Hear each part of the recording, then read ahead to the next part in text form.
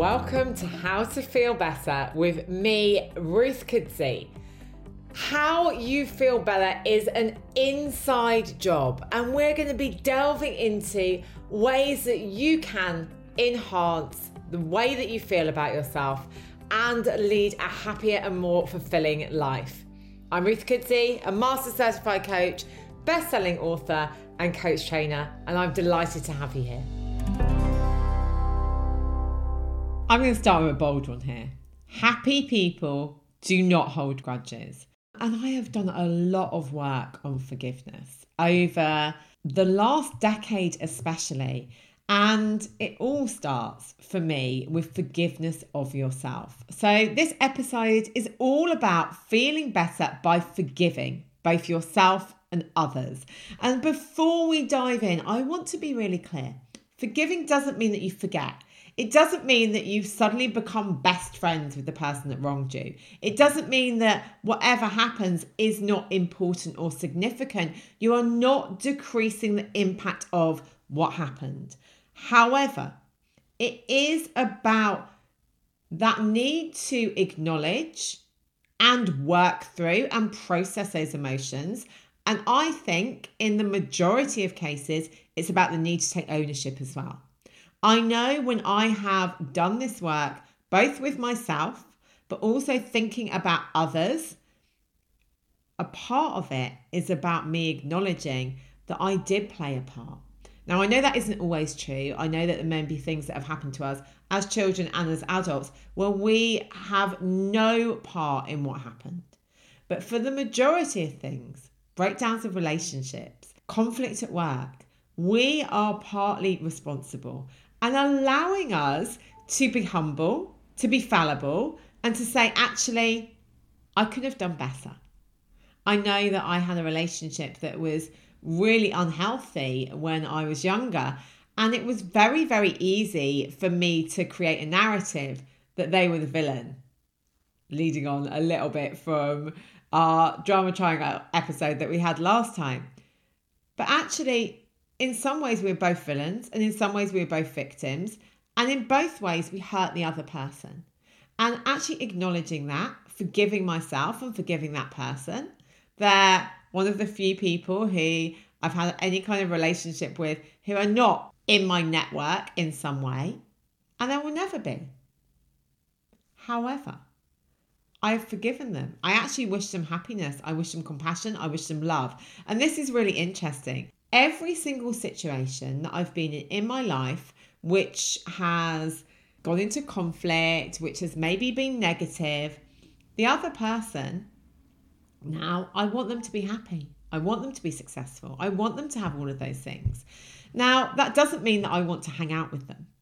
And it doesn't mean that I don't sometimes have negative thoughts. It doesn't mean that I have always got to that place straight away.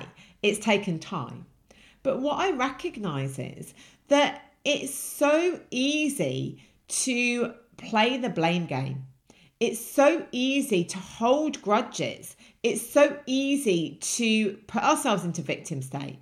And ultimately what we're doing then is we are holding on to something that is not helpful. And by processing what has happened, by allowing ourselves to let go and move forward and forgive, we are creating a much better energy to be in. So Portland State University looked at 650 adults over 2 years, and they found that prolonged conflict with other people is strongly associated with lower ratings of health and more health issues. Because what impacts us emotionally also impacts us physically. So if we know this, if we have had some kind of emotional conflict, if we are able to process and work through it, then we're going to feel better as well, mentally and physically. And there is some work and some evidence that when we write about these situations, and I think this is when I first came across it, I was actually on honeymoon in Greece, reading Gabby Bernstein's The Universe Has Your Back. And one of the exercises that she suggested was that we write a letter of forgiveness. And we write that letter and we keep writing that letter and we keep doing it until we're not feeling the depth of emotion. And since that time, I've done a lot of research on how these forgiveness letters work. And the suggestion is that when we write down our feelings and our thoughts, we're able to get some distance from them, so they're out of our heads, and therefore we're able to process them more effectively. And it's still something that I love doing. I don't write the snarky email, and I have in the past, but I don't write them anymore. Instead, I like to reflect and then write and then go into it. So really think about and consider how you are framing forgiveness. And maybe it is about writing a letter to the person that you feel has wronged you in this situation. And remember that I'm saying feel, because everything is about perception, and we all have different understandings and appreciation of a situation based on our own lens, and also how it suits our narrative. So do remember that. And there's a great model that I'm going to talk you through. It's from Worthington, Everett Worthington. He's a clinical psychologist, and this is really, it's called the REACH model. And I think it's a great model that we can all use. R is for recall. So recall and remember the event. Acknowledging those feelings and those emotions that are going on for you. And remember, it's therefore going into those. But focus on letting those emotions go and letting the resentment towards either yourself or the other person go. And then E, and this is one that actually, weirdly, I find quite easy, is to empathize with the other person. We are all capable. None of us is the same. All of us get things wrong. We will be somebody's villain. I can assure you of that. So empathize. Put yourself in their shoes. Look at it from their point of view. And when you do that, when you understand that narrative, you're like, oh, okay, I get it. I get it. I love doing this because often I will smile and be like, okay, I get it. It's not about me. And the more that you can empathize and be compassionate, the more that you can let go. And then it's about giving the gift of forgiveness. Now, that doesn't mean that you need to do anything. You might write a letter. You might do that yourself. I forgive you. I forgive this. You don't actually have to expect anything back. The process of forgiving is about you. It's not about the other person. They don't even need to know. And then the C is about that commitment to forgive. Okay? Actually, write it down. If it's a work conflict, if it's a family conflict, actually have that conversation. And H is about holding on to it. So really consider that model. So when I said, A is an altruistic gift of forgiveness. So we're doing it without having anything back. The thing that really strikes me here is about empathy. Is about that ability to put ourselves into someone else's shoes. Because ultimately, we never know what is going on for somebody else.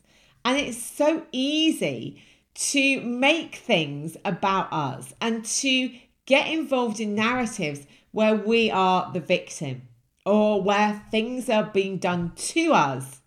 And what I would ultimately say is that we do not need to step into those ways of being. We can ensure that we are not the perpetrator. And we can as well just reflect on, okay, what did I do? I know, and I have worked with, and I have been around so many people in my life who have not been able to let go of things. And all I've seen is it eating them up. All I've seen is it making them feel bad about themselves. And I know that that isn't a place that I would imagine you want to be residing in. So remember that forgiveness is a gift. We can all forgive. We can all change the way that we want to respond to things. And it's a journey. And sometimes it's harder. And sometimes we might feel our empathy lacking. But ultimately, if we want to live a life where we are focused on our own well-being, not on the well-being of others, on our own well-being, and we want to be happier, forgiveness is the cornerstone of those behaviours. So, I'd love to know what you've taken from this episode. Please, of course, drop me a message on Instagram. And remember, you can let go. And taking responsibility is one of the most magical things that we can do. Because ultimately, all of us are fallible in some way. Take care. I hope that you've got some practical things that you can take away so that you can feel better. If you have enjoyed this episode, or if you've got any feedback at all for me, hop on over to Insta, find me at Ruth Kudsi, and drop me a message. I would be delighted to talk to you. Take care.